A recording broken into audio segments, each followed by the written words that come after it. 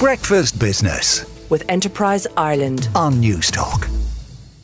Now, 9 months ago, there were very real fears that Ireland would be plunged into a recession amid soaring interest rates and energy costs.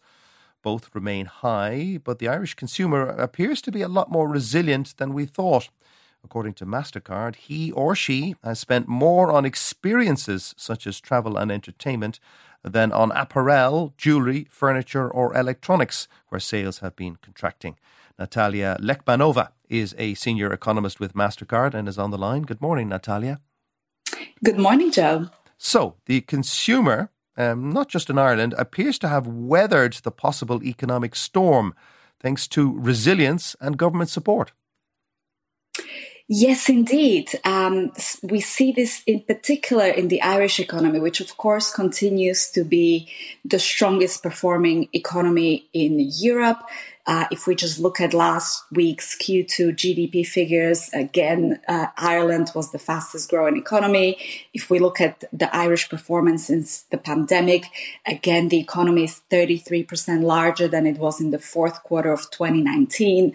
This is in comparison to only 3% expansion for Eurozone as a bloc and only 11% expansion by the second fastest growing economy, which was Poland. So again, let's just put the performance of Irish economy in this very positive context.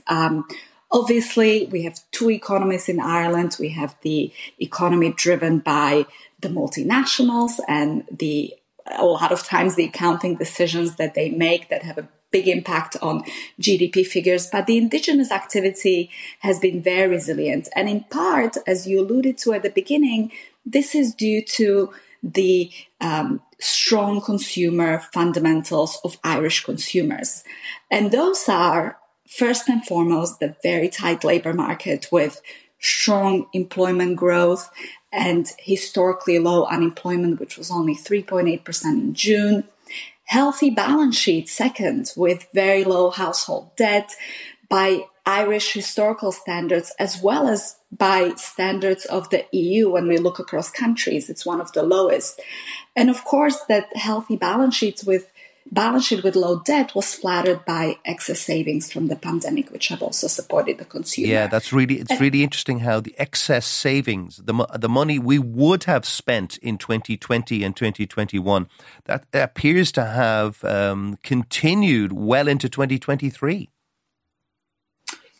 Yes, it has. Although in 2023, we do see that the Irish consumers are no longer saving. When we look at the accumulation of household deposits, they're tracking roughly at 2019 levels. So we see the impact of excess savings as we look forward to be diminishing in terms of support for the Irish consumers and in Europe more broadly. Yes, indeed. We're spending a bit less on travel and entertainment. Why?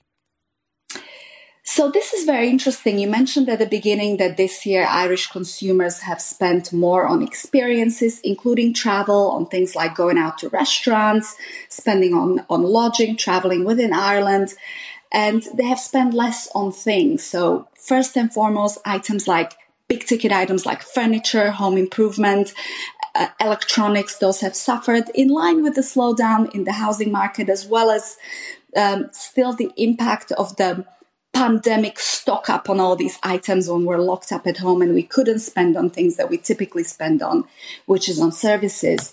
But we do see, when we look at the very recent activity in Ireland, that the spend is changing a little bit. So spending on experiences such as lodging and restaurants and beauty, cosmetics has remained positive, as it has been for months. But we see a slow pickup in electronics and jewellery as well since May. By contrast, you mentioned travel. That is the only sector that has shifted in very recent months. We have seen negative spend in May and June, and this is in line with the airline bookings data that we also see, which on a year-on-year basis has turned negative since April, which could simply be due to different timing of holiday bookings compared to last year, such as people booking holidays earlier this year and they were booking holidays at the last minute last year. So this year-on-year comparison is perhaps skewed by that. But judging from the relatively strong domestic spend on lodging and restaurant, the Irish may just be doing more staycations this summer. Do you get a sense, Natalia, that soaring interest rates will eventually lead to consumers tightening their belts?